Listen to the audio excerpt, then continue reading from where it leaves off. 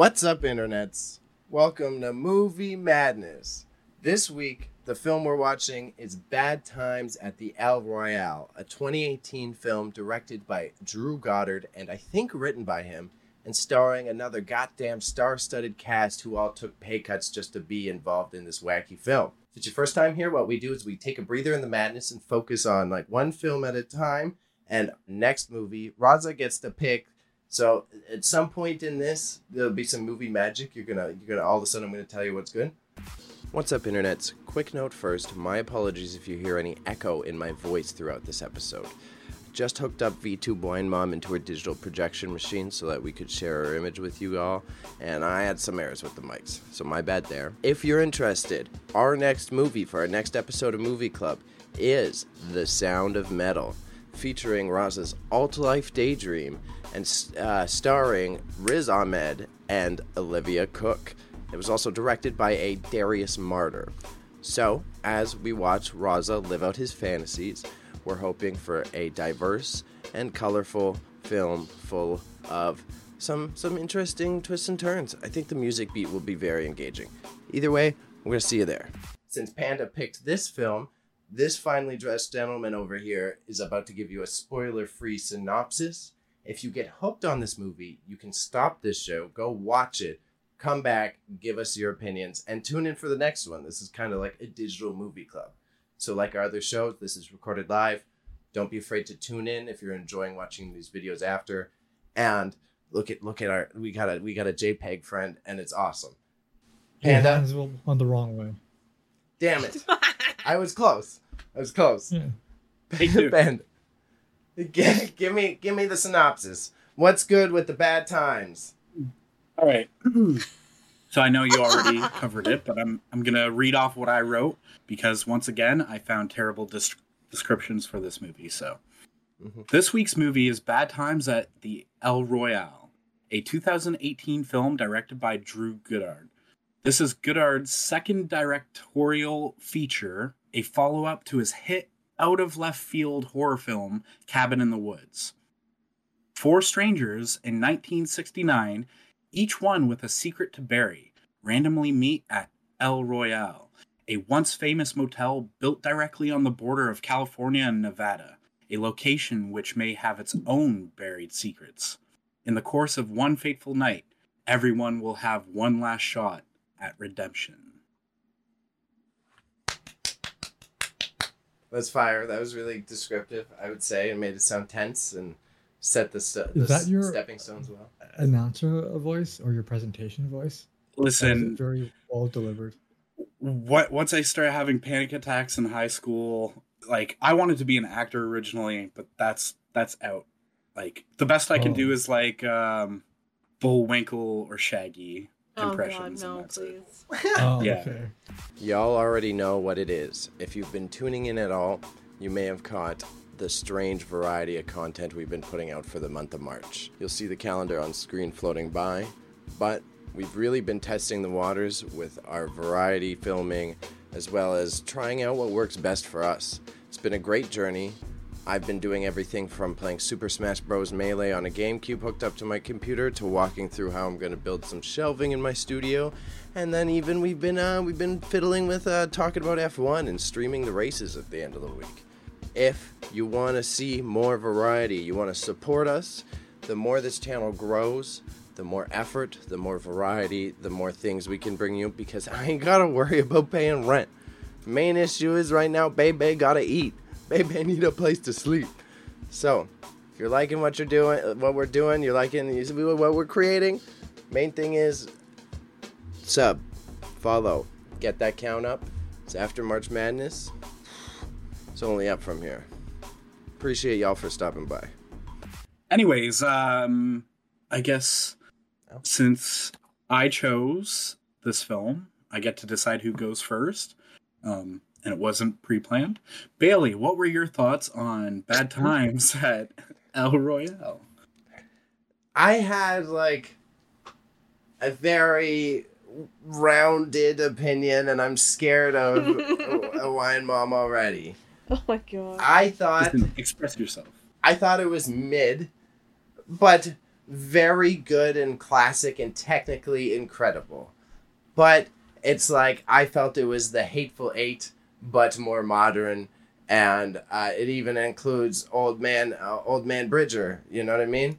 So, first nerdy thing I noticed is being my personal life and my personal take. I had a big catch on the like BC filming of it. I had to like do a quick Google after watching it because I felt like I was tripping out and adding my personal influence when I caught like all the mountains and the backdrops. I was like, this is eerily familiar, and definitely like the aesthetic of the hotels. I really liked the set design, and I see why there was all those stories about the actors taking pay cuts, because it was so technically crisp. Right. Textbook film school shots. I only took like minor classes, but like you got to compliment the hell out of it. Like you could use it as like if you're teaching a class, I could definitely see them setting up like, this is how you do establishing shots. This is how you do interior. Like it was all very profile, one character. It was like you could map it out with a storyboard, bing, bang, bong, no problem. I really appreciated that. And in the same way, I found the color grading was used a lot that way, which was very interesting. I found it was very all dull and hyper-realistic colors. And then whenever there was action or something crazy was about to happen, then they'll do a splash of pink and blue on the police car right before somebody's about to take it. Same thing with the stark contrasts of like the mirrors, the hallway, and then the big colorful bedrooms that they were in, and each one was kind of themed to the characters a little bit as well. Yeah. Even down to the very end and the climax of the film, then the fires all start up as it's all starting to build. It's like they used the color grading to really push you through the movie, and I found that super intriguing and difficult to do. I had only one twist surprised me, really. Whoops, sorry. Quick ad, I gotta pop in. Spoiler warning. We accidentally messed up our formatting. Now we're popping into the spoiler part of the movie. So, if you haven't watched it yet, stop it, go back, watch the film, come back to this YouTube video. If not, let's get to it. So, since we bungled it up and we're already in the spoiler warning, I'll save my favorite twist for last either way. But, so if we're in the spoiler warning, the one I will tell, though, is like, it was funny timing for me because I was watching the movie and I was like, oh man, I don't really see enough John Hamm acting ever. I haven't watched a lot of John Hamm movies. And it was like instantly as I'm having that thought, he just like got doinked right away. I was like, oh, God damn it. I was like, I thought he had like 5 more minutes at least, man. And then another controversial take, that I loved the musical breaks. I really enjoyed how they took breaks into it. I thought it broke up the film well and helped the pacing and set like an establishing tone for each scene. Like when he cuts her off, that's like all the hope is gone and blah, blah, blah, because that's how it carried her through all her life and her scenarios. She'd just sing, and then when she tried to sing and Chris was like, nah, it was like, oh, it's fucking done time, climax time. But very last is also Goddard, which thank you for catching that, Panda. You could tell it's made by the mans who contributed to Lost and Cloverfield and all of these very twist-ridden movies. So like shout out to the classics that he made. I could definitely see how they inspired where he got to in this. So just to touch on a few things, the lighting for this film, the motel was entirely built for this movie, and they built it in a way where the lighting is just the lighting that they used. Like, I imagine that there might be some nighttime shots where they might have had to use some external lighting, but otherwise, all the lighting was set. So everything we see, color grading-wise, they fucking perfected it. There was something else I wanted to touch on, but I'm just going to jump ahead. Goddard here, he's only done 2 films. He has 1 TV credit for directing, but I wonder if he has something about voyeurism, or if it's just a topic that he likes to tackle. Because Cabin in the Woods literally has that aspect of being spied on. Mm-hmm. And then this, the the motel, its dirty secret is very much spying on people, and I found that interesting. It's the only dirty secret. Yeah. Both his movies have two-way mirrors. Yes. Yeah. I liked Cabin in the Woods a lot, actually. Like, a lot. Good to hear. Like, significantly. It was really good. Yeah, I'm trying I really like the spy aspect of movies, honestly. That's why I really like Hush, which you guys I don't think Wine Mom, what did you think of the movie was not terrible. It was doable. I too also really liked the coloring. For me, like, because I've talked about this before, aesthetics are a huge thing for me. I can't watch things unless the aesthetic is correct, and so it doesn't mean it has to be one style of aesthetic only, but this movie picked like an era and an aesthetic, and they did it really, really well. I really liked the costumes. It was like one of the first things I said to Cody when I started watching. I was like, the little raincoat she was wearing in the beginning with the black trim over her little yellow outfit, I was like, literally living. So cute. But yeah, no, the movie was good. Actor choice was good. I love Dakota. I do also like John Hamm. I just recently watched The Big Lebowski, so I was enjoying the selection. So contrary to Bailey, though, I absolutely hated the singing portions of the movie. I feel like every time I had to listen to her sing, I got a headache. And it, like, for me, it pulled me out of the movie. Because I was, like, in it and I was enjoying it. And then I was like, okay, here's this very annoying singing moment I have to go through. Like, I get it. I respect it. It makes sense for the movie. So I'm not going to say, like, oh, I wouldn't have done the singing at all. But I was like, okay, when is this going to stop?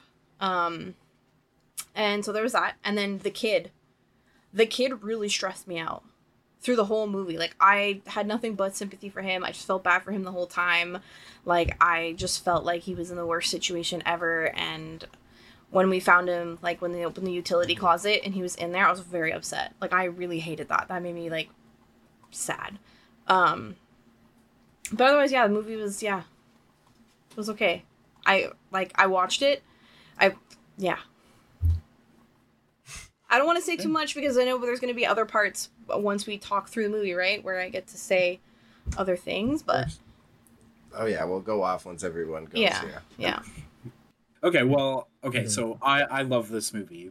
That's why I chose it, right? Yeah. Everything from the aesthetic to the cast to the music. And I'm not just talking about the singing to, fight with Wine Mom, but, like, the soundtrack is solid. Yeah, soundtrack is good, yeah.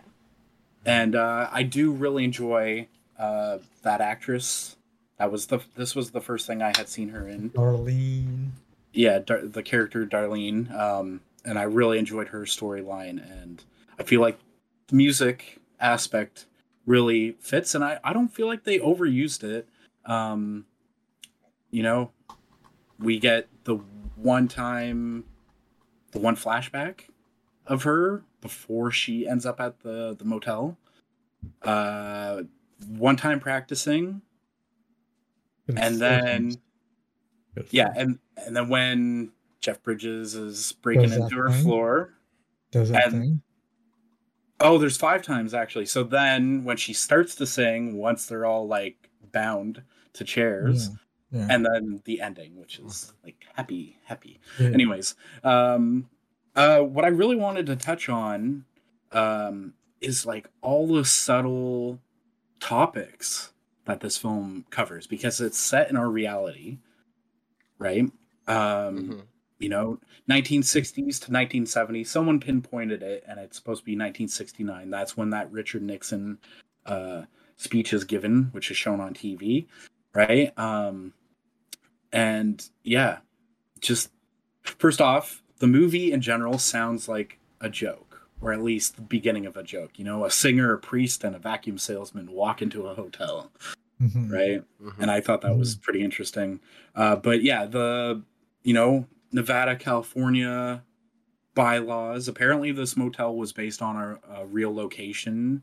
I didn't look too much into that, but the fact of laws being different in each state, being able to walk across the room, to avoid breaking any laws was interesting.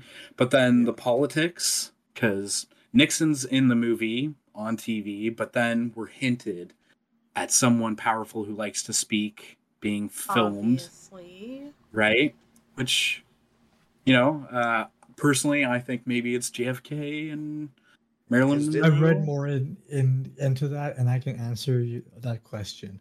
Oh no, it's all the political figures in that time. So like MLK, JFK. But do you think it's all of them? Like, who was on that specific tape, though? It's the majority of like them taking over the last person. couple of years. He brings up a good point. But Rosa brings up a good point, because I think it's Martin like Luther King and JFK both died within a year of each other. Like in reality? So Rosa's saying the possibilities are that it's a lot of people.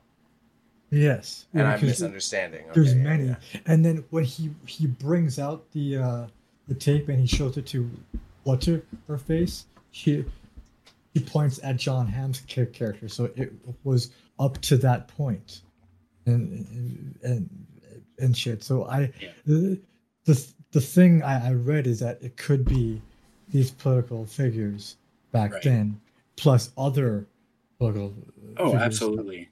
So it's just like a long tape. Like there's multiple recordings on there, you're saying? There's multiple, yeah.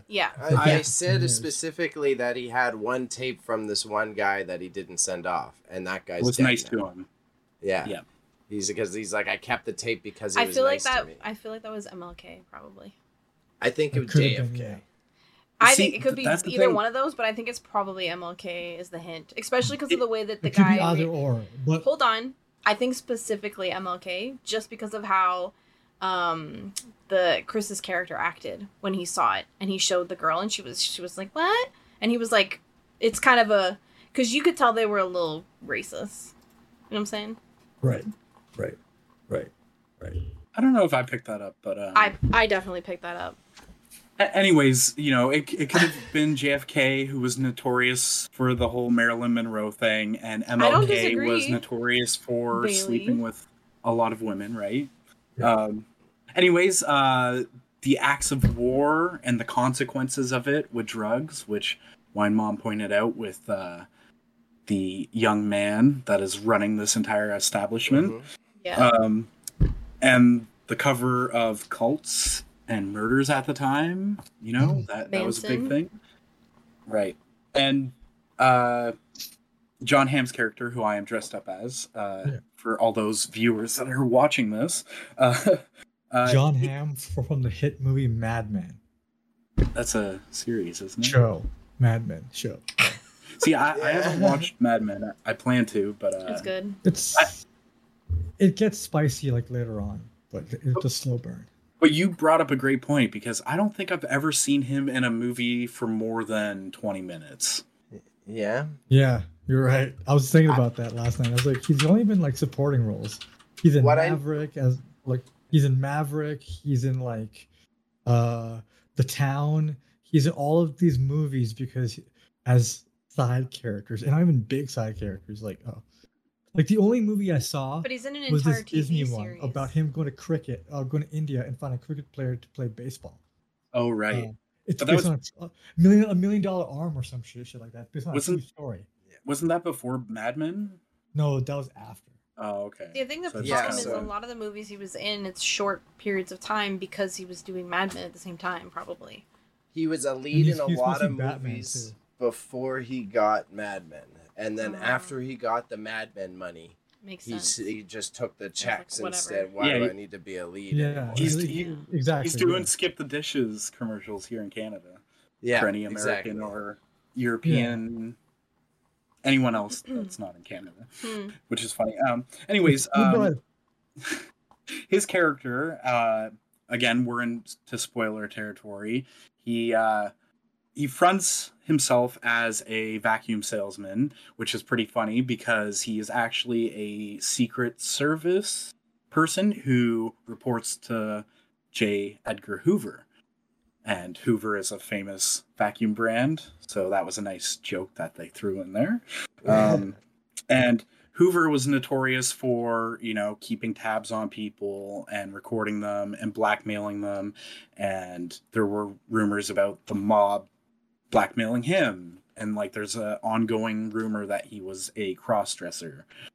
And that would have hurt his political career. And again, at this point, Nixon's in charge, which means that their organization shouldn't exist, which is why even John Hamm, being a detective or person of power, that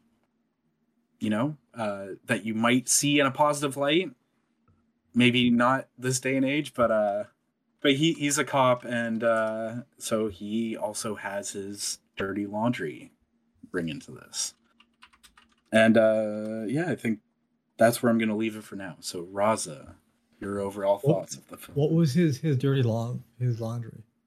I mean, he was given orders, and he chose to act, and it got him killed. Okay, that's not really. That's very true. And it's him being there is illegal. Again, if Nixon's in power, then that means J. Edgar Hoover's organization is supposed to be shut down, which means that he's there illegally, and he's doing things that involve past presidents and people who have been murdered for speaking out, and that's he's like the original SEALs, or like the last of the original.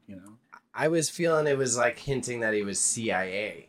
That's what I thought. Yeah, he was. Yeah. Yeah. Okay. So you're saying so he was like faithful to the other president, blah blah blah. Okay, I'm following. Okay, so I think this is one of the best movies I've ever seen. Really? Yeah. I think that this is the type of movie that should be in film school for like pacing or storytelling, and then you all made a good point for the film or the color gradient too, and that was on par or amazing. Every actor carried their own weight. Chris Hemsworth was the weakest part of the movie, but he wasn't bad. Every actor just acted better than him, but he did very good. I think this was his first non-Thor move. No. He's done a whole lot of movies. He's just underrated. Classic pigeonhole. First off, before Thor, he had Star Trek. That's where he really blew up. Oh yeah, he was a dad in Star Trek. Yeah, I remember that. Okay. But then, even same director as this, Cabin in the Woods. A lot of people forget that he's in that.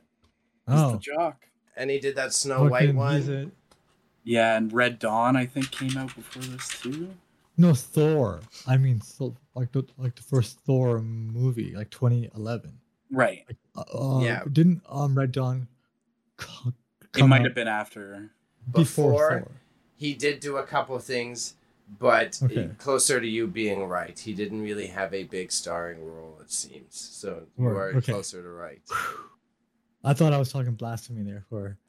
Yeah. But anyway, so like he was the weakest part of the movie, but he did a good job. His accent was weird. It felt like a New Yorkan accent, and he was trying something there. It was really weird, but he did present himself like pretty cool, like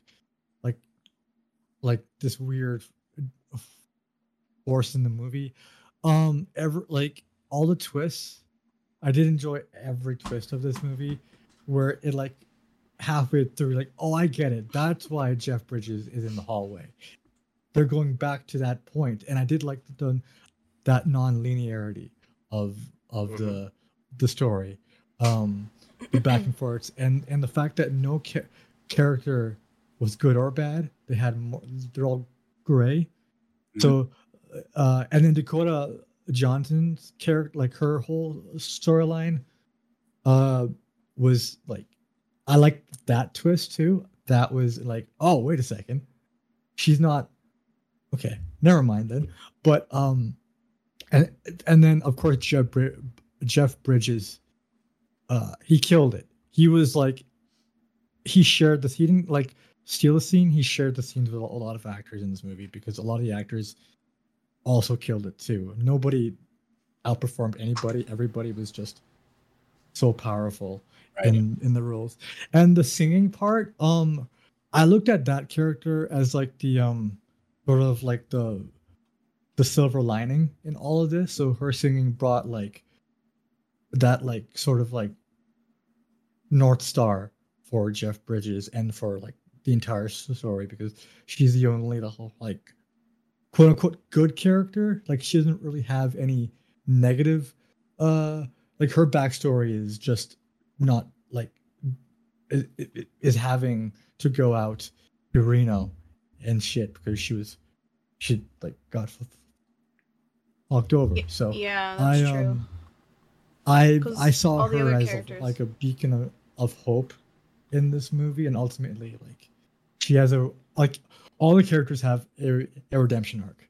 Right. All of them do, and that's what it's satisfactory, and the movie just it hits all the notes, and I enjoyed everything about this movie.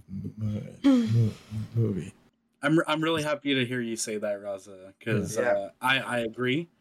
Again, it's like a thought out piece of art from art. Start to end, right?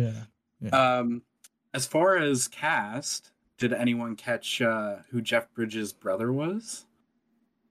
Yes. Yeah, I did. I recognized it, but couldn't put a pin in it.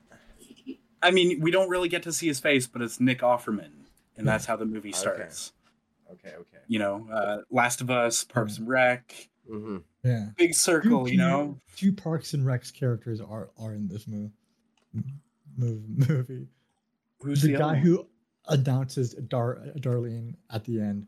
Brian or Jerry? Oh, right.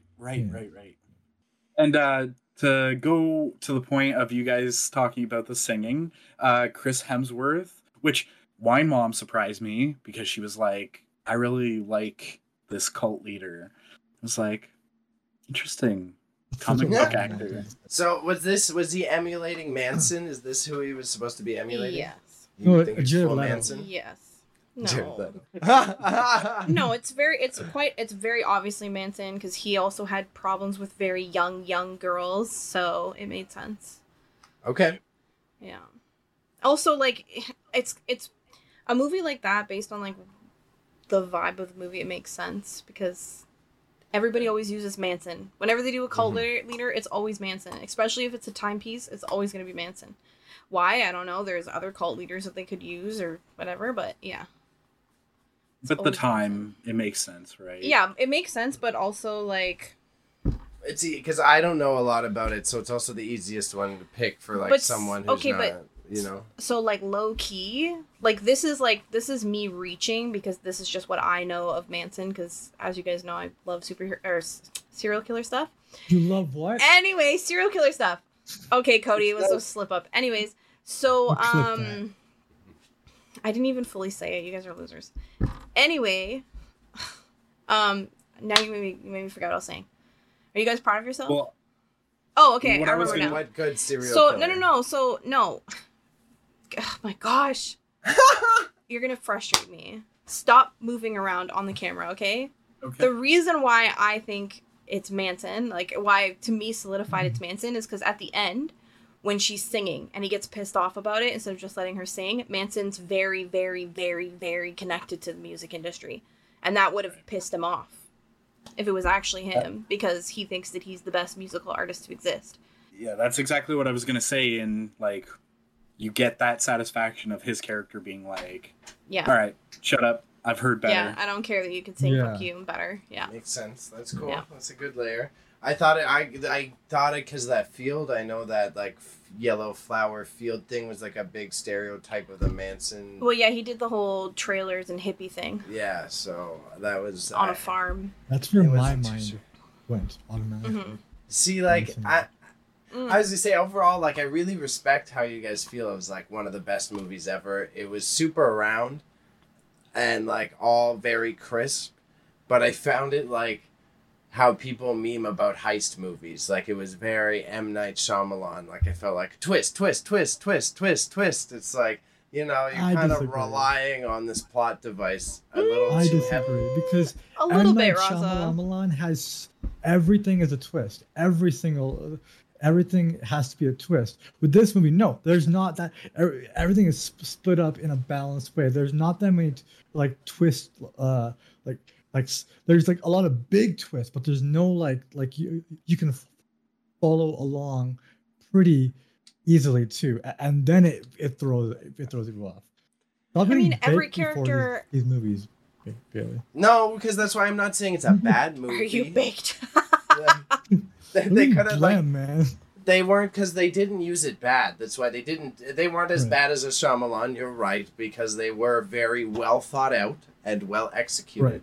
But I feel it's also just like, it's like when, like I said, like when you're doing a heist movie, so then you can fill out a plot with like a good, you know, you're going to need 40 minutes of twists. So you're like, okay, this movie's full of twists. Okay, how's John Hamm going to get it? How's this guy going to get it? We better make it a twist. Oh no, he's behind the mirror, you know? In this movie. That was kind of cool though. I like their like, what the fuck?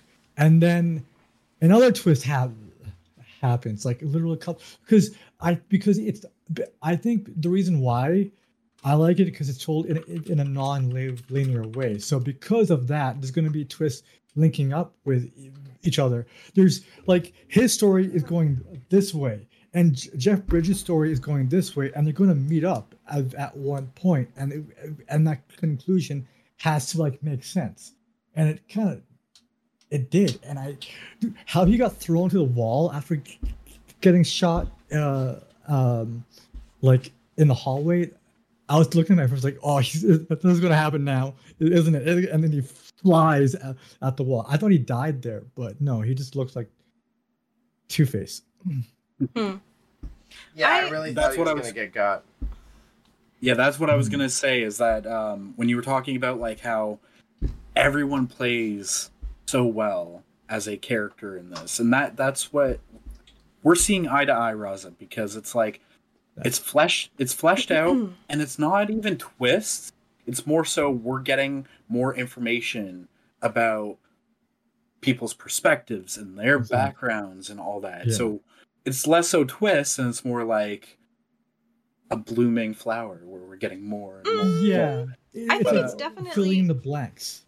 Right. I mean, it's definitely character development, but I still think that they were twists. John Hamm, his character hams it up, for lack of a better term, at the beginning, when he's playing this, you know, eccentric vacuum salesman, you know? Yeah. As soon as they walk in, he's like, what is it, accoutrement? Which is, you know, I was here first, my luggage is sitting there, I'm first once our server is here. And he's very in your face, like, here's my card, I'm gonna talk a mile a minute. But that's him playing a character, right? Yeah. So it's and even his short time in the movie, he was even fleshed out. Like they even like did his whole thing very well, and then when he dies. Spoiler alert. Because I feel like his entire, like his pacing and his balance was done right too. Like that's what I think. That like everybody was like delivered, and then the movie balanced itself on those deliveries, and it just felt like a whole bloody package on great movie. See, like the only twist that like really shocked me was when Jeff Bridgie got doinked with the bottle. That was the only one where I was like, oh yeah, fuck yeah. I was so stoked. I'd have to say that was the only thing I didn't expect. I mean, he deserved it, but I didn't. That was the only piece of the movie that I didn't expect. Everything else, I was like, okay, I know how this is all going. Like, I'm seeing the patterns, I'm seeing the lines, I'm connecting the characters to the stories. Like, as soon as I Right. saw the, like, I'll be honest, as soon as I saw the priest, I was like, that first scene we saw that opens up where they're in the hotel room and the guy gets shot after burying the money. As soon as I saw the priest character, I was like, oh, okay, well, that's the connection there. Like, I never for a second thought he was a real priest. I was like, yeah, I don't think so. Yeah, like, I feel like that was supposed to be kind of like their big-ish twist, or like their most powerful character. To me, it felt like that was supposed to be like, he felt like the main character of the movie, even with all the other characters. I feel like John Hamm was No. going to be the No, not main once. character, straight up. Not once. I thought this is a guy, he's going to have his whole thing, and then he was going to come out, quote unquote, a changed man. No, see, for me, it was like as soon as I connected the priest with the guy with the money at the beginning, like the opening shot, as soon as I connected those two, I was like, yeah, that's basically the main character. Because like they did live till the end, him and the woman, so they technically were the main characters if you think about it. So To me, I got the main character part in the car. I got at that point, these two humans are going to be carrying the movie, where they make that deal after she bashes his head. But the entire point up to that, the movie didn't really say who was to me at least, who was going to be. It tricked you into believing each of the except Dakota Johnson. It tricked you to believing that all of these characters probably could be importance, but then halfway through it's like, no, motherfuckers have some skeletons. How you said everyone's morally gray in this movie, I completely agree, and I feel like Darlene isn't as Dakota Johnson's character, I'm blanking on her name, it's something like Sunshine or something, but again, they were both fruit name, maybe Java Juice or whatever. no. Starbucks Doesn't have the nickname. No, but again, Dakota Johnson, she came from an abusive home, protected her sister, got out of there, and aside from that, I mean, the only arguable thing is that she kills a cop, no problem. But I think at that point she has had enough with men in general. I don't even think she knew that he was a cop. Point. I don't think she had that connection. Point. Yeah, I'm kind of with Wine Mom. I don't think she knew, but I think it was also like supposed to paint how deep into like. I think she just didn't fucking like the guy from the second she met him. So she was like, "Well, you busted in my room, so you giving me the him. Yeah." She was like, "Fuck this! You're giving me the opportunity, basically." Yeah, obviously, it's some sketchy dude coming into your room and like breaking in the door. I would have done the same thing, right? I felt like that was like supposed to be the first hint at like how evil Chris Hemsworth was, because they're so willing to commit violence without thinking about it. That it's like, what could you didn't know anything about Chris? Oh, you didn't really know about his character at that point. Like you knew about it, but you didn't know about it. Like I know what you're saying, Bailey, because she did hint he's a bad man. Yeah, it was obvious. Yeah, that yeah. There was like there's obviously there was another character. Yeah. I didn't think cult. I thought she was maybe running away from like their father or something, and the younger sister was more connected to the father because he was nicer to her. Even that part where her sister calls Chris Hemsworth. Yeah. That to me, at that point, it changed it. I was like, wait a second. Yeah. Dakota Johnson is not who I think it is. Who I think she is anymore, because this girl is clearly doing something she's not supposed to be doing, right? And then. Yeah, it just to me that was like that's another sort of twist there, because you don't expect her to be like off on like go like as soon as that happens she's going a rogue, but I saw it as soon as she showed up. What? As soon as she showed up, I was like, yeah, that one's gonna be a problem for sure. Oh no, I didn't expect that. I thought she was going to die at some point or early on, but yeah. Ultimately, that's what I think. It kept me guessing, and then it didn't really like. Yeah, I'll save that for when we get there. But yeah. I really liked Dakota's character. I liked that She had storyline. yes. Yeah. Her character I was just really good. yeah, I found it like it was relatable for me because I have a little sister. So like I was relating to that like need to protect her little sister kind of thing that she had going on, and like just that arc made sense to me. I liked it, but again, like I related to her in a way where it was like if I was in her situation, I would have acted exactly the same. Like I would have had the same type of attitude, so I really liked her character, but I knew right away like this one's gonna there's gonna be some problems from her. She's not gonna be quiet. When she walks in to the motel, because she's the last one to arrive, and John Hamm's like, yeah, fuck no, hippie's not, taking my room. He's very rude to her, but like you get that vibe that she's like, writes "fuck you" into the sign-in sheet and all that.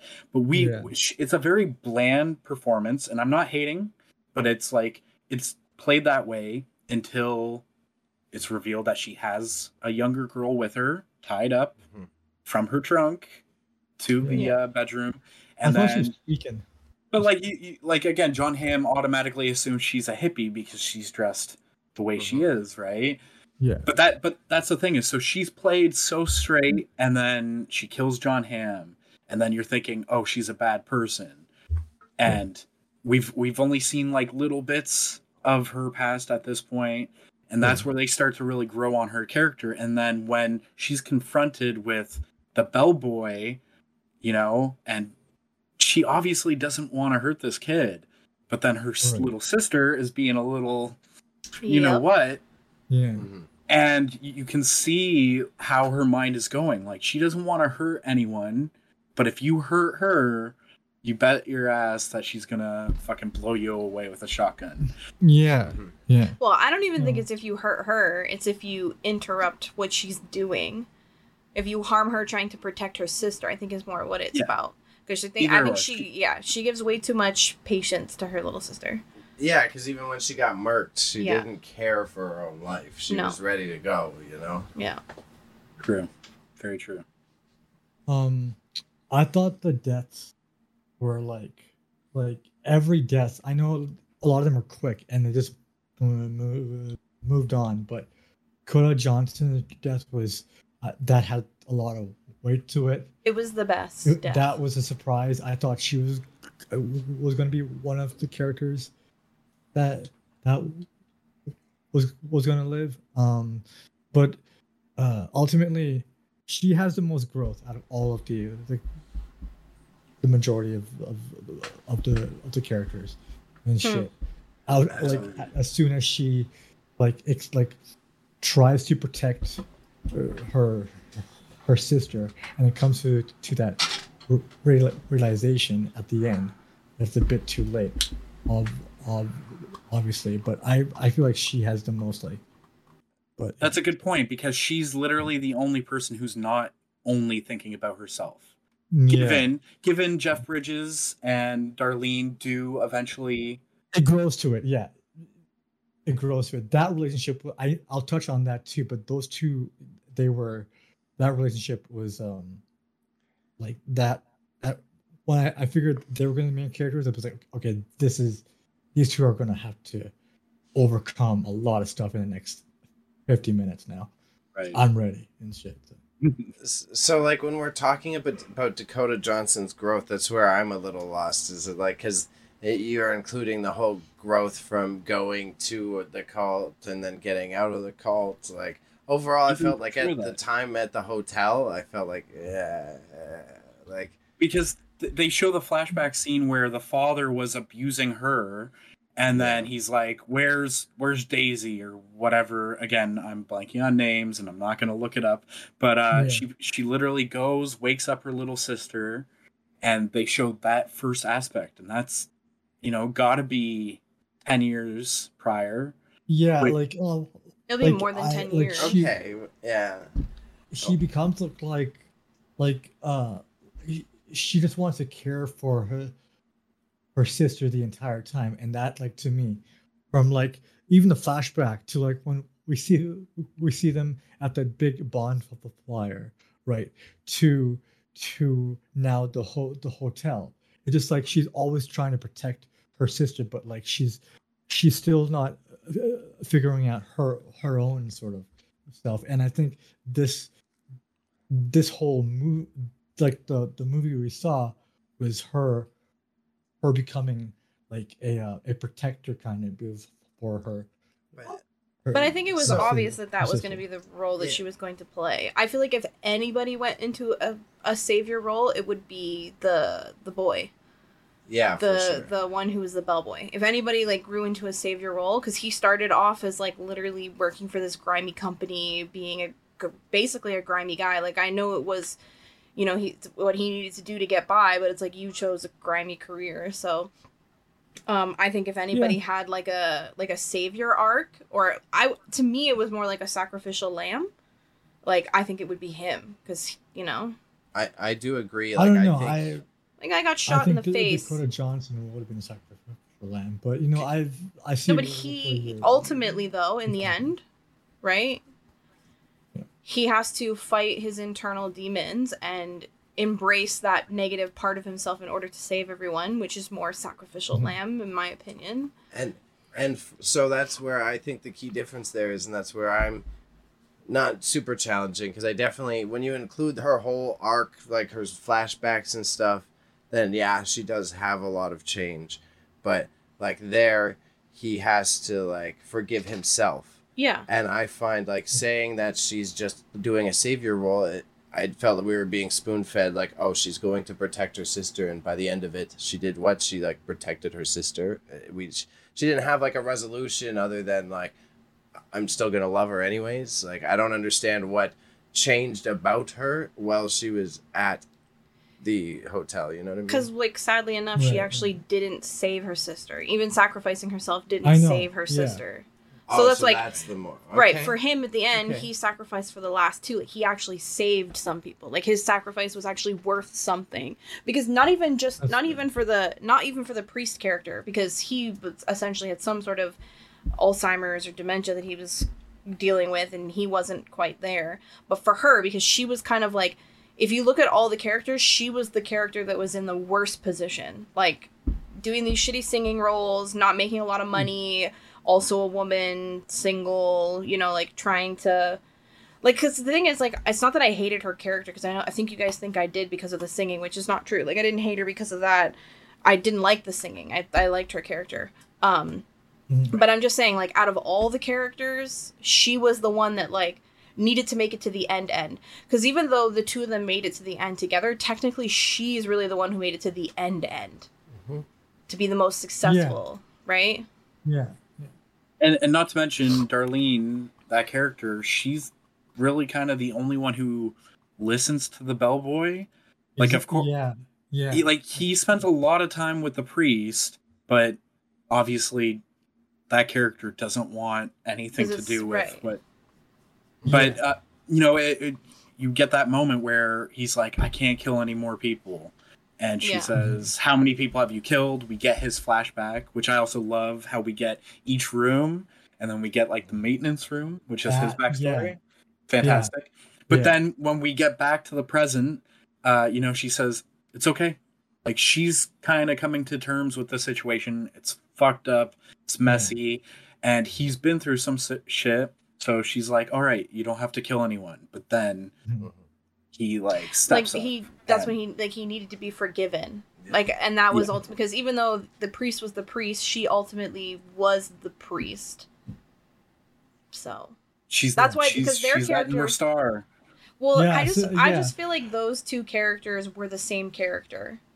You know what I mean? In a weird way, like the priest and the singer. I feel like they were the same character. No, the priest and the singer. To me, and Darlene, they were the same character. Just played in two different bodies. Personally, I mean, there's differences obviously, but she did steal as well. A lot of people are forgetting that she wasn't completely innocent. Yeah. They've all done illegal things. Yeah. Right. Yeah, exactly. I just want to touch on the card thing. That like showed me, like, that was like, I like how all of them were done super balanced, right? But then not at the times you expected it to be, because you got to see a backstory of each of a character, and then that sort of changed how you felt about them. Like to me, like when you see Jeff Bridges steal the the money and then go to court and everything, I thought that was like, okay, maybe I shouldn't I should start picking sides now of like who I like more. Um, but I did like the little things, and that goes back to what I was saying about the balancing of the movie, because it fleshed out each character, and they all had their own sort of like own like arc in their own way, some more than others and stuff. So it's ultimately, it's just Miles's thing ultimately like was that satisfying thing, how he headshotted everybody, because the entire movie was winding up, right? And then the punch was that like climax, and then I felt that was so satisfactory. Well, he was like his character arc also was like unsuspecting, Mhm. because he's so young Yeah. and he plays like such like a meek young guy who seems like kind of a weird pervert because he's got this weird job and he's doing this pervy like video thing that he has to do, and then he's also a drug addict, and you kind of get this like weird like this guy is not like a good, like this is like, you know, like a little jerk character, kind of like almost as if like a little ringleader-ish, and then you get the reality that like he's actually not a ringleader and he's being abused by the owners. Right off the bat, he's pretty terrible at his job, and he's coming down from some. It's just, but you just can't. He doesn't give off. He doesn't give off the energy. Yeah, like when you saw that he was part of the military and that he basically is like has shell shock and whatever, you know, PTSD that soldiers get, right? It's not very obvious that that's what it is until the end. I mean, if you really think about it, the drug use was kind of the hint that he was a part of the military, because that was a very common thing back then. That drug specifically, anyways, was very common with war vets. So it kind of was a hint if you know your history well enough. But I don't think any of us know our history that well enough to catch that until now. But I didn't get the hint. Like, I didn't get that vibe from him. And then when I saw he was in the military, I was like, oh shit! Like this kid's actually like got it the stinkiest.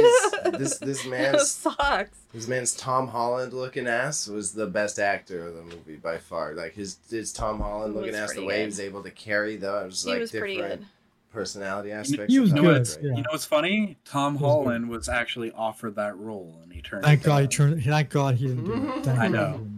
I agree. I was gonna say, his entire thing that was another good twist. I was at the very end where it does a flashback to him in Vietnam. I was like, okay, so that's why let's go. He goes SILCOM mode right after, picks up the gun and then starts bam, bam, bang, and gets like a triple headshot. I thought that was again a good payoff, because at that point you hated the people who needed to be hated, and when they died, it felt good. You know. So like, and that goes back to everybody's acting, and everybody's being able to act to be you want them to hate you. Like halfway I hated Dakota Johnson's sister. I was like, you're gonna fucking die in the worst way possible. And I never hated that. I hated her so much. I actually liked the little girl. No, as soon as she says her name, because the busboy is like, I don't even know your names, you know? I just want to live. And then she's like, I'm Daisy, and this is my sister. Yes! Yes! At that point, I was just like, you fucking psycho. You're gonna go, man. I like that she was an antagonistic little brat. And then she stabbed, oh.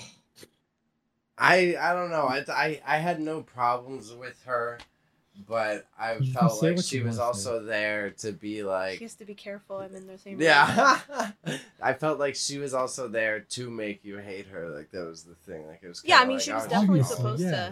Yeah, she was definitely supposed to be a dislike character, but.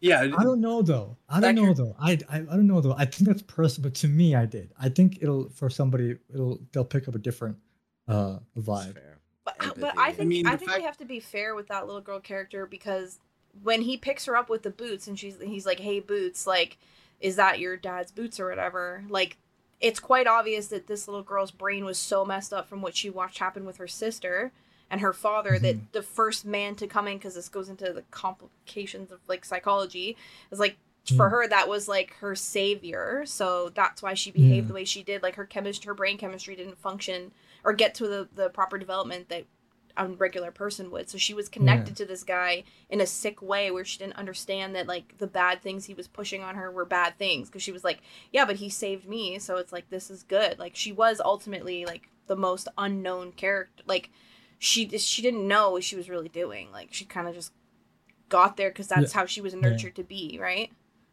You're absolutely like right, and Easy like prey. both of us, both me and Raza, I believe we both called her fucking crazy, right?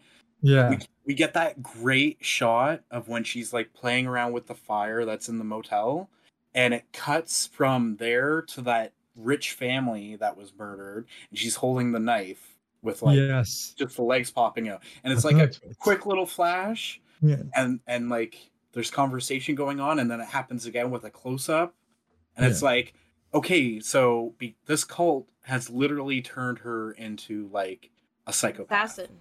Right. An assassin. Yeah. Like she was their little assassin. Like that's what he was building her up to be, which is what Manson did essentially. He had the women do the things he didn't want to do. But also not just the women, but I love how Chris Hemsworth's first introduction in it is just him taking his clothes off. I mean, I don't remember. The first is the at the beach, right? That's it. Yeah. Oh, right. Just the shadow. Yeah, he starts taking his. Yeah. Right. Yeah. That is with me. No. It's creepy as fuck. It is creepy as shit. Yeah, I think that's how it's set up. Like, okay, here you go. You gotta hate this guy right away. It's a bit creepy, and you're right. It is a manipulative tactic. It's it just shows you how that little girl was. Because when you take something like that from a little girl, right? That's how she got attached to him, right? Yeah.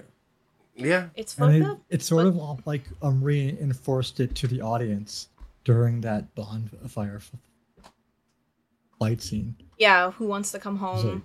Who wants to come to the big house? Yeah. So which also, see, now as you're talking about it, there's little things I'm remembering. That was the thing with Manson. There was a big, like, main farmhouse, and then the little farmhouse pieces on that big property with the trailers or whatever. So that was a common thing. Like, whoever was popular was spending the night with him. Creepy. Yeah. I'm glad we don't live in the 70s anymore. Creepy. I know, right? Creepy as shit. And he operated in the desert too. And isn't Nevada in the desert? Yeah. Yeah. Have you ever heard of what is it, Nexium? That's what I think of. These when things you think still of cults? exist. The SEX cult? Yeah, the like business SEX cult. Yeah.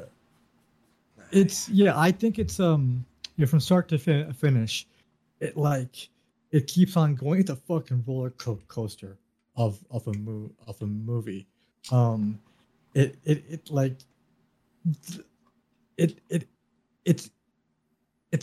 it's intricate, but it's also not that hard to follow. Right. And it doesn't feel like it drags anywhere. I feel arguably the end, which, Wine Mom, we know. I liked how the pacing of the end was. Yeah, I agree. It's a happy ending, right? For at least two characters. And I'm just glad Jeffy Boy lived. Yeah. He was my favorite in the I was really hoping they showed Jeffy Boy and then he's just like forgotten who he was or something is what I wanted. That's what I was hoping for. That scene, I just want to say one thing. That scene where Chris Hemsworth is saying, "What's your name?" and then he's just like, "Oh, he has a dementia." And then he looks over at Darlene. They're like, "Did I tell you my name?" I was like, "This is why you're one of the best actors in Hollywood." It was a really good moment. Don't cry, rise up. Harrison Ford wishes he was you. You brought up a Shit. great point about how he doesn't like overshadow anyone, because Yeah. you have this classic actor, and then Yeah. all these young people, even like John Hamm compared to him, you can consider younger, right? Yeah.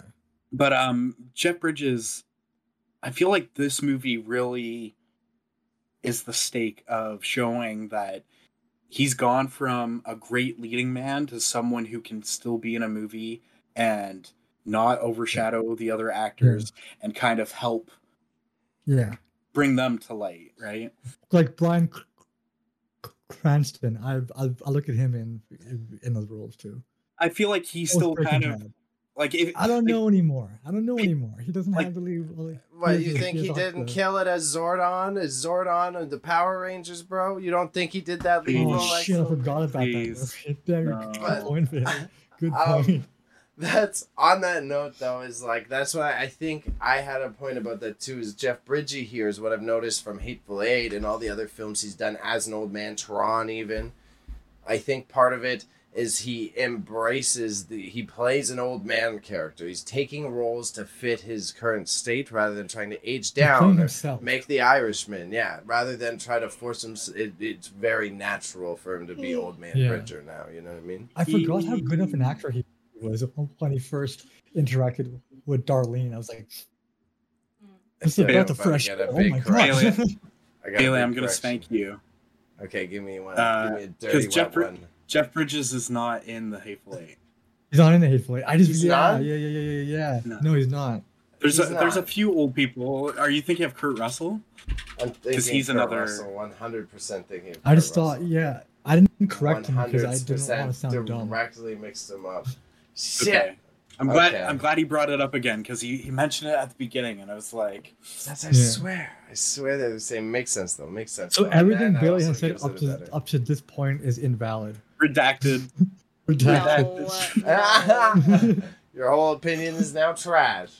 Watch this. It hinges on the fact that Jeff Bridges was in the Hateful Eight. Yeah.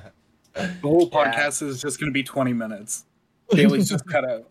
Talking. I fucked up, guys.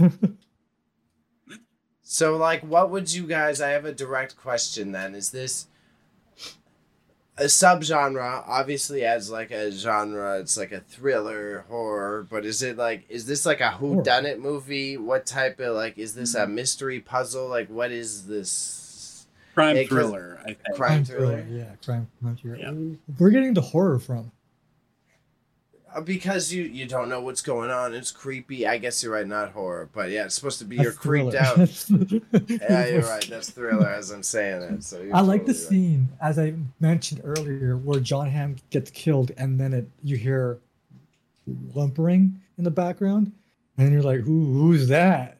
Who's that? And then it shows how good this movie is. After that point, the stakes are set. Even the detail of, like...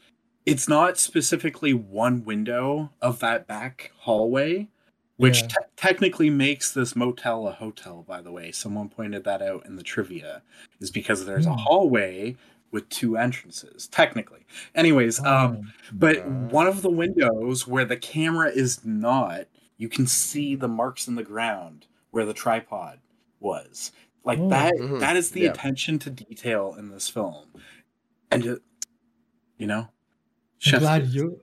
I was thinking about this movie all day today. I was like, I really enjoyed it, and I think I'm gonna get ripped apart.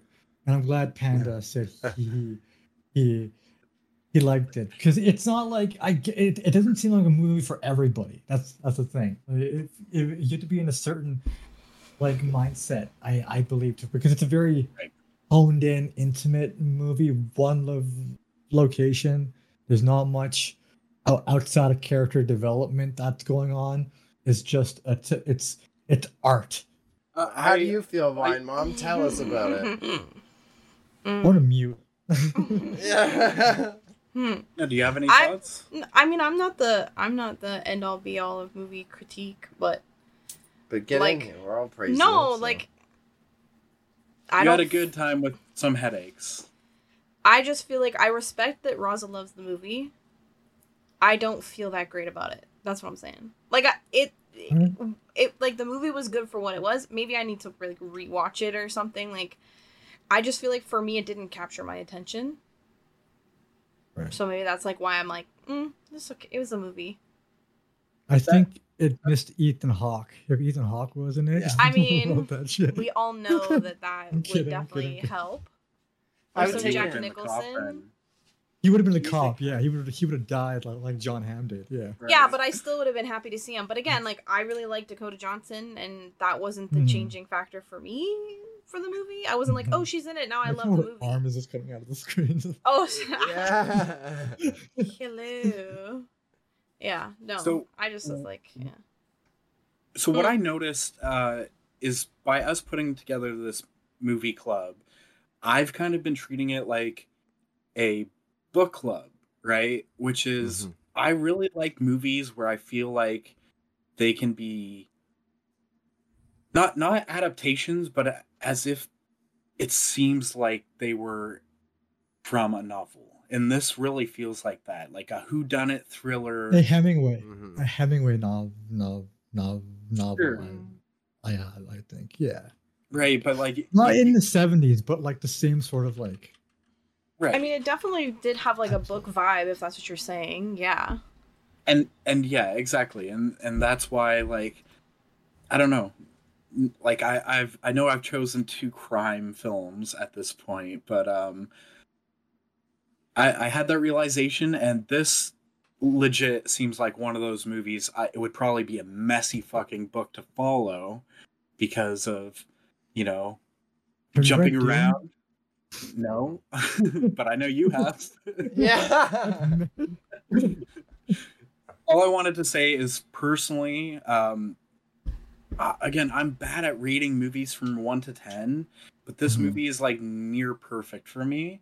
So maybe it's not a complete 10, but it's a 9 at least for me. And Fair. like, I just love everything about this. Like, even while I was watching, I was like, are there going to be any loose ends that I'm not going to like? But they took care of the car situation, right? And then I'm like, okay, the one minor thing that I maybe would have liked to have seen is Chris Hemsworth men grabbing the priest and the singer. Because, as soon as he shows up, it's just like, okay, they all get dragged in. Given we don't really need that, but it would have been nice to find, Jeff Bridges like half in the ground, pulling out the money, and then these guys bust into their room. And that's maybe my one negative. Yeah. And it's not even a negative. Yeah, no, I'm on board with Panda here. It's to me, it's a smart, very smart movie. Everything is there for a reason. She's there singing for that scene where he's tapping on the floor to open it up because Dakota Johnson is looking in because he told her there's a hallway back there. Right. That's like a reason and shit. Everything is there because of a context and stuff, and that makes the movie go like smoothly along and makes the story even twist more like understanding, like you're able to, again, as I said like 20 times, easy to follow if you're just paying enough attention. I know Bailey's got something to say, but Wine Mom, did you follow this movie? Was there not enough searching for water in this for you? What are you talking about? Why do you always make such bad jokes? Yeah, that was a good callback. No, I did not get that at all. Searching for water? What are you talking about? Anyways, Bailey. You're talking about Zeke dying in the tunnel. Before I give my... That makes no sense. I don't get that joke. Before I give my sass, right? What I'm trying to check in here then is like, do you feel it was an easier to follow plotline than the film last week though? I mean, the plot was lined out for you from like basically the beginning of the movie. Yeah. Like within, I don't know, 25 minutes, you knew where the plot line was going. So yeah, obviously it would be easier. So it's a stark contrast to last week's film, right? I guess. I mean, I know I said I struggled to follow the plot line in the last one, but I didn't. It's not that I didn't struggle. Okay. No, but so I'm just curious. I'm curious. I followed this movie easier, correct? Because it was basically it was a whodunit, so it basically was like once you knew what the character's background was, like you already knew where the movie was going to go. Okay. But the last one I was upset because they made no sense for him to be in the tunnel and they killed him off, and that was different. I was mad about that. Okay, and it ruined the plot of the movie for me. Very specific part. That's fair. That's fair. Well, because Cody brought it up because he's bullying me. I was just making a joke. Yeah, Good not job, a good Cody. joke. Good job, Cody. No. I really hope Bailey didn't lose his train of thought because he was holding something in. That's because that was my only and it's not worth of what it could have, should have, but I felt like in that same area where they were like taking the money and the singer back to the main hotel, and I understand why they want to keep the set a little bit insular, but I felt that some tension could have been built around Chris Hemsworth having to go to the cabin room that's got that film material, or like they never took advantage of all this building up of I gotta take it to Unit 4 and then ship it off to Virginia. They just got the tape, came back. I felt like that they could have at least like used this build up that they were painting the larger motel, and then we just stayed in the certain rooms, which again, I agree with you guys. It was technically a great movie, so I wouldn't say it's like needed to be there, but it was like that was the only thing I left feeling like I kind of would have liked to see all this weird shit that he had. Right. Or he was a weird guy. Yeah. or even like an after credits or something where whoever's you see who the behind... management is. Yeah, exactly. Yeah, right. I see that. Yeah. But I did know, to me, that part I liked how it left it up to us. Yeah, it's just like it's one of these movies where like it can get away with like let the audience sort of like draw their own imagination, because we're already giving them a very good template. Just fair. Build all off of that, you lazy bums. Right. But I ultimately agree with Bailey that there are some scenes that don't really I didn't need to be there. You know what I mean? Mm-hmm. Right. Sure. Cool. But yeah, overall, yeah, good film. I'm not going to argue that with you guys. I'm definitely not going to say it's bad or trash you for putting it at the top of the list. I mean, I wouldn't say that it was near perfect, but we get you, Wine Mom. We fucking heard you loud and clear. You know, no, I'm not. Listen, I'm not trying to be a hater because, like I said, they did there's aspects of movies that are very important to me, and they did those things well. I'm not going to say that they didn't, but I just don't think it was a near perfect movie, and that's not in a mean way. Cody, you're wanting to say something so desperately, but go ahead. Yeah, but no, because it's a positive thing. Because I had a bad experience with this actress, Dakota Johnson, because I was forced to go see the first two 50 Shades of Grey movies in theaters, and I did not... Her performance wasn't good, those movies aren't good, the writing isn't good, and this was the first thing I had seen with her where I was like, oh, so she is a good actress. Yeah. And I like to see that she's choosing smaller budget films. Again, everyone took a pay cut, like Bailey said. The director, the writers, the actors, right? And why? To get this movie made. It was a passion project, right? Okay. That's why it's so good. Holy fuck. Yeah. Right. So this movie made me respect Dakota Johnson, and you're always talking about her, and that's one of the reasons why I suggested it. No, I'm not dogging. I agree. Like, I get what you're saying. I'm just saying, like, there's just so many other movies in the world that I just can't, like, if I'm looking at this movie maybe in its own genre, maybe very separate from everything else, I can agree that it's a pretty good movie.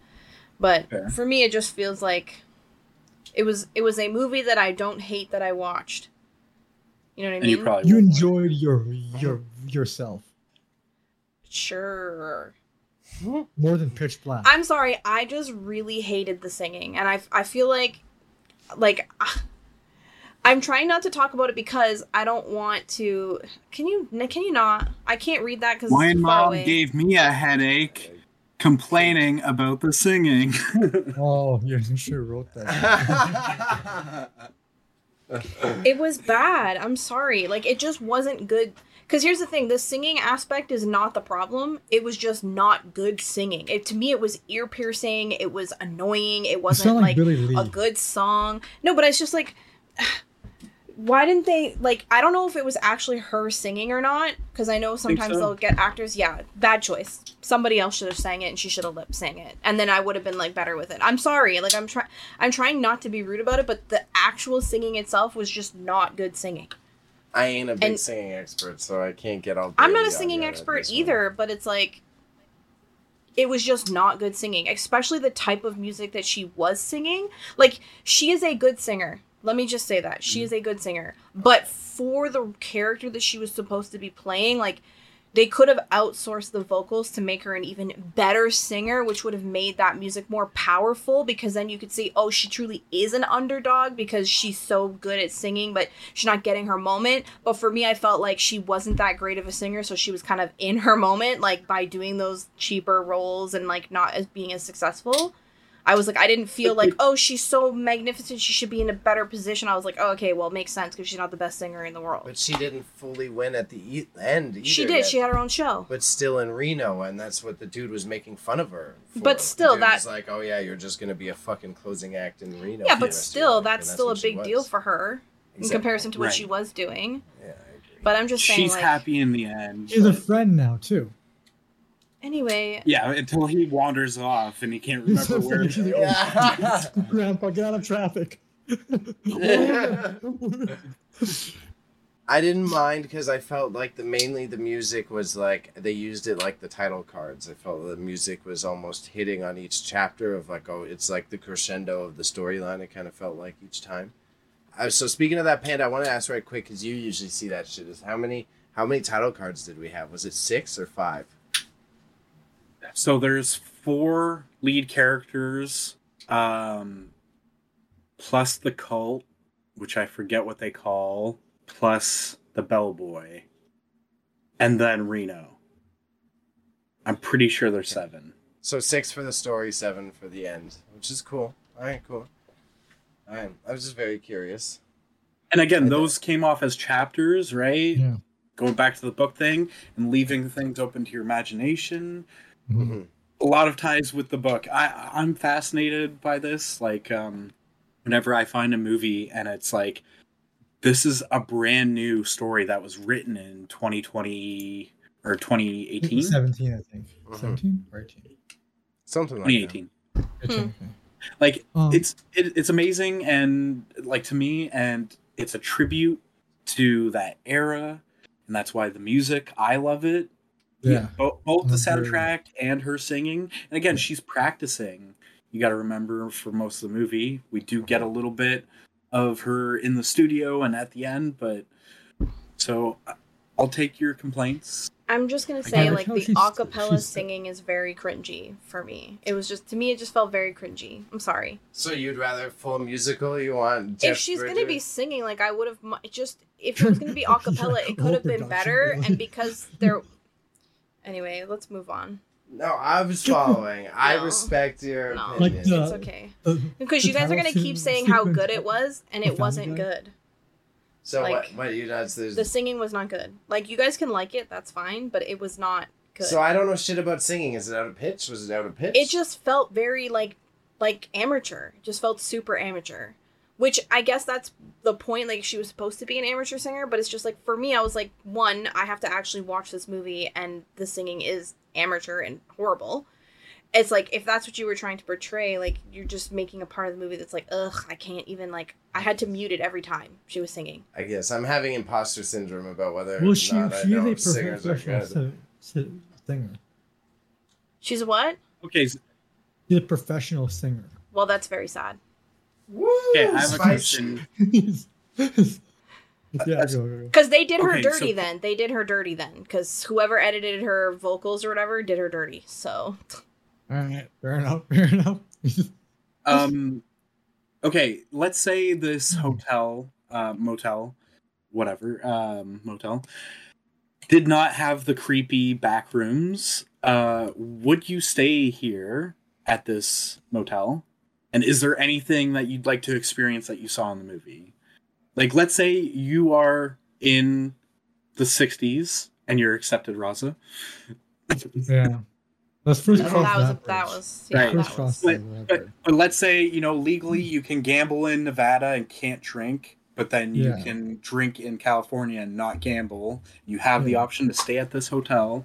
Is there anything specific that you'd want to try out or enjoy? You got the honeymoon suite jacuzzi, you got the jukebox, you got the choosing of foods and trying not to, grab some tuna that might be bad or something. Right. I just, get toasty with the bellhop. It's the 70s. I'm brown. I'm coming from Pakistan. I'm all alone in this new land. So the first thing I'm gonna do is chase that dragon. Right, guys? And you have an English accent in this scenario. All right. Wow. I'm a well-educated Pakistani man. I go to the hotel. I meet up with this bellhop. I say, "Yo, bro.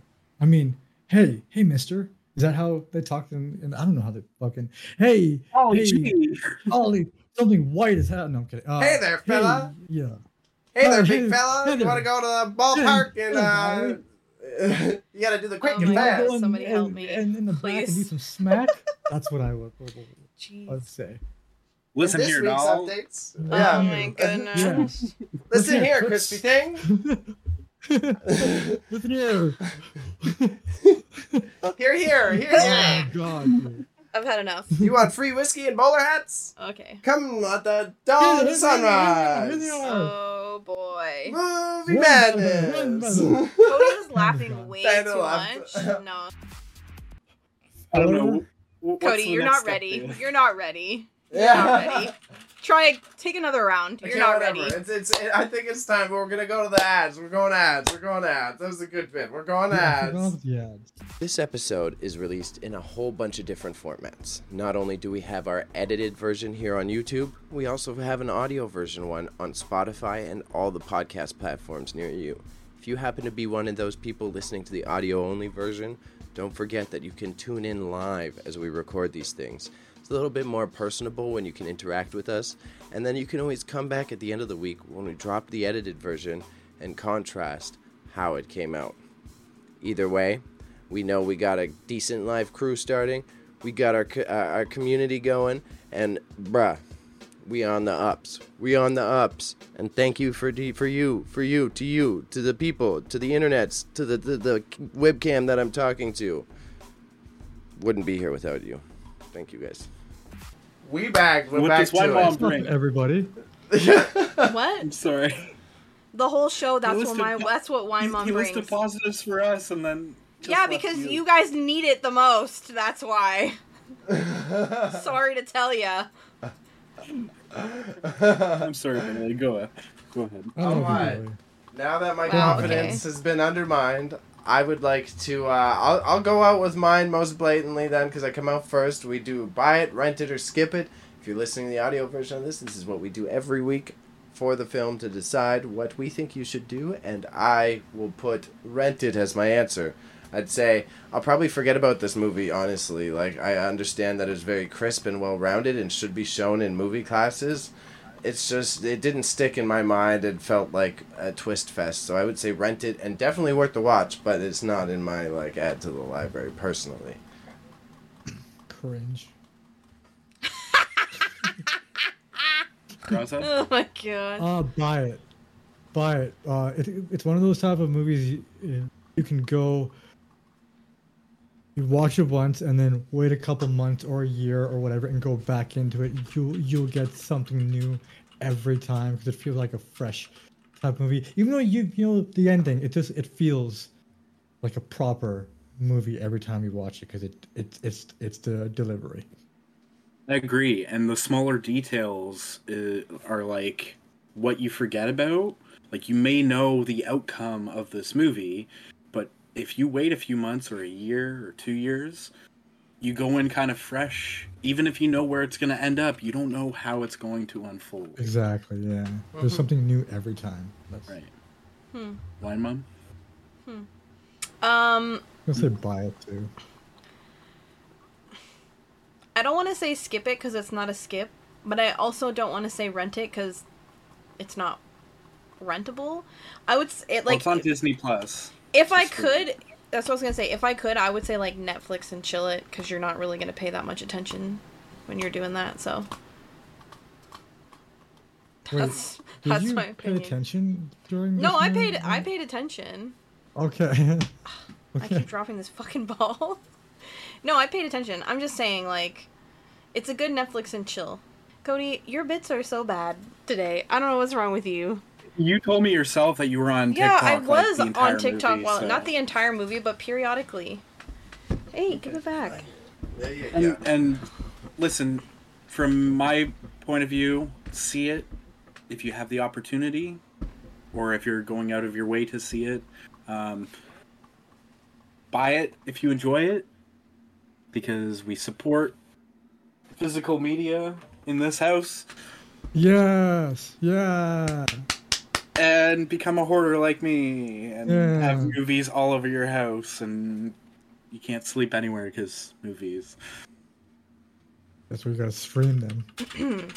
Yeah. All right. So with that, guys, we've got our important weekly question that we have to let the audience know about, right? Wine Mom, I've got this important question that I need to throw at Raza. Was Bo Burnham in this movie? You saw him in the reflection as a ghost in one of the two-way mirrors. The first time you see him is in the corner when John Hamm is looking at Darlene singing. Presses the speaker. Honestly? And you see a little pale white boy come out of the corner.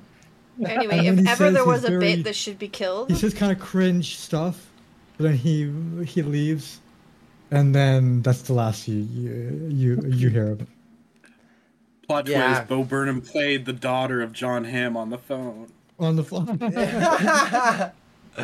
Yeah, I know. My goofy Tom one Cruise was at the cult meeting. Tom Cruise was the one on the tape, bro. That's the story. No, he was the one. I'm gonna throw this ball at you. Fighting Boots in the bonfire scene. Any sways? Let's get the freak out of that. All right, that's okay. So we'll wrap it up for this episode. If you are listening to the audio version of this show, what we do is we record it live. So if you want, you can hang out with us after and give your opinions live, and we'll interact with you. Otherwise, tune into this weekly. It drops every 2 weeks. We've got our podcast on the same feed, which would have dropped today as well. On top of that, me and Raza are here on this channel for all of March, making content almost every day, unless, life gets in the way. Look at that rhyme. Now, Raza, I gave most of them, but where can they find us on social media? They can find us on Spotify, Twitch, Instagram, TikTok, which is apparently not having a good time in America right now, and on Facebook and on YouTube. So look out for us there, dropping content every single day this month, and it's not exhausting at all.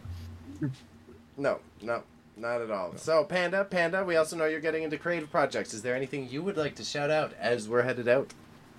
I'm gonna try and stream soon, so you can look up my Twitch handle, which is LoveFailPanda, and in my description I have my link tree. You can find me everywhere else through that, and hopefully I'll be live soon doing some artsy things, opening Pokemon cards and such.